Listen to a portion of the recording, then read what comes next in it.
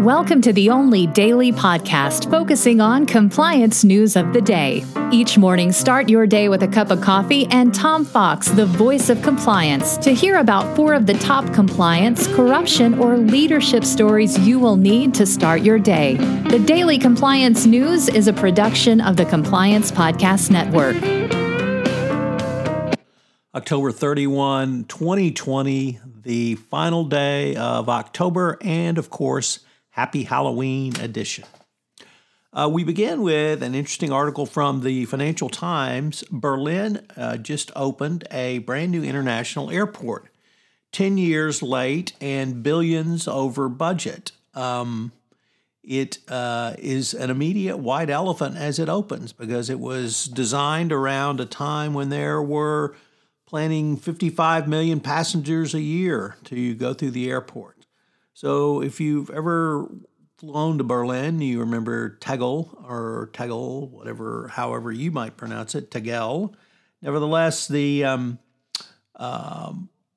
airport is gorgeous and was designed to be modern, but in today's world, it really is not something that you probably would want to have to plan through.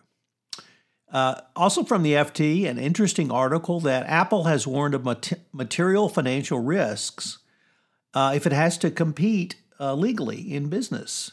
I found that really interesting, and of course is around the App Store.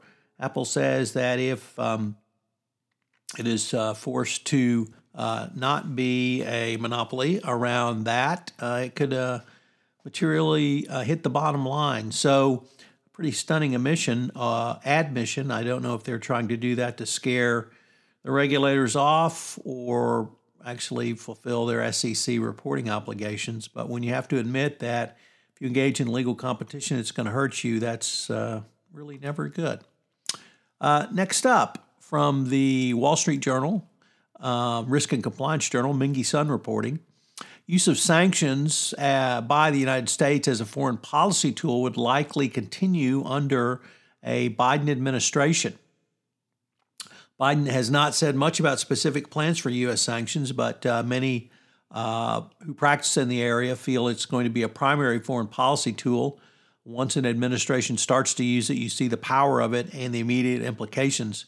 On the average, the Trump administration imposed sanctions on more than 900 entities or individuals, nearly 80% more than the annual number applied by or imposed by the Biden administration. It's going to be interesting to see whether what the focus will be, if they will refocus on Russia, since of course Trump is a putative Russian agent. Nevertheless, I think sanctions are here to stay, and for the compliance professional, this means you need to be very aware and cognizant of this.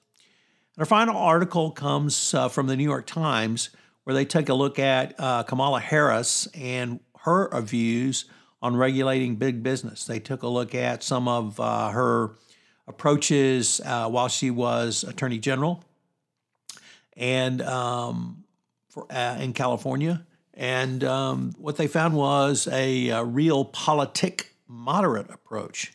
Obviously, the president and his ilk have been trying to portray her as very left-wing and communistic, but the record certainly does not indicate that. And anyone who's been a prosecutor, I don't think would have that bend at any rate. So, interesting article from the New York Times. If you're trick-or-treating, be safe.